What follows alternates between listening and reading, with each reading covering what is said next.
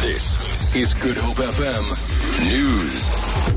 The ANC in the Western Cape has laid a charge of attempted murder and pointing a firearm against a man in Eendekuil outside Piketberg in the West Coast. Local ANC councillor in that area, Sammy Claassen, says the man was apparently under an influence of an unknown substance. Claassen says they accosted the suspect and found him in an immobile position before calling in the police to effect an arrest.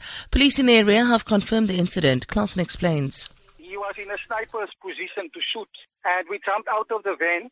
Luckily, he wasn't able to shoot because people were running and scattered all over. And we then approaching, and we found the police, and the police came, and he was locked up. They found the rifle and the ammunition that he had with him. Given the seriousness of the allegations, Marius Fransman has vowed to fight for what he terms fair disciplinary procedures. He has approached the Western Cape High Court after the ANC said he was suspended as Western Cape Party leader and must face a disciplinary committee.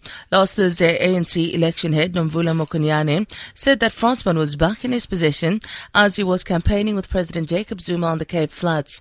However, party spokesperson Zizi Kodwa says Fransman still faces a disciplinary committee on charges that he sexually assaulted a 21-year-old woman in January. Given the seriousness of the allegations, Marius is not reinstated as a leader of the Western Cape ANC. He is not expected to resume his duties as a chairperson of the Western Cape because there are internal disciplinary processes that are underway.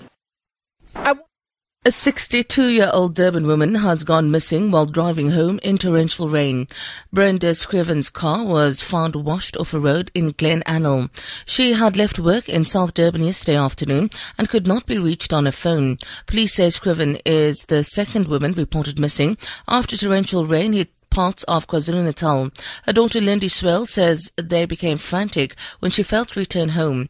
Earlier, police searched a river in Chatsworth where a woman went missing after her car was swept off a low-lying bridge. The U.S. First Lady, Michelle Obama, has given an impassioned speech to unite the Democratic Party around Hillary Clinton as its presidential candidate. The First Lady was speaking after rowdy protests by supporters of the defeated candidate, Senator Bernie Sanders. Obama has held Clinton's service while she was Secretary of State and made it clear that she does not think Donald Trump has the necessary skills to become president. I want someone with the proven strength to persevere. Someone who knows this job and takes it seriously. Someone who understands that the issues a president faces are not black and white and cannot be boiled down to 140 characters. For Good Hope FM News, I'm Sandra Rosenberg.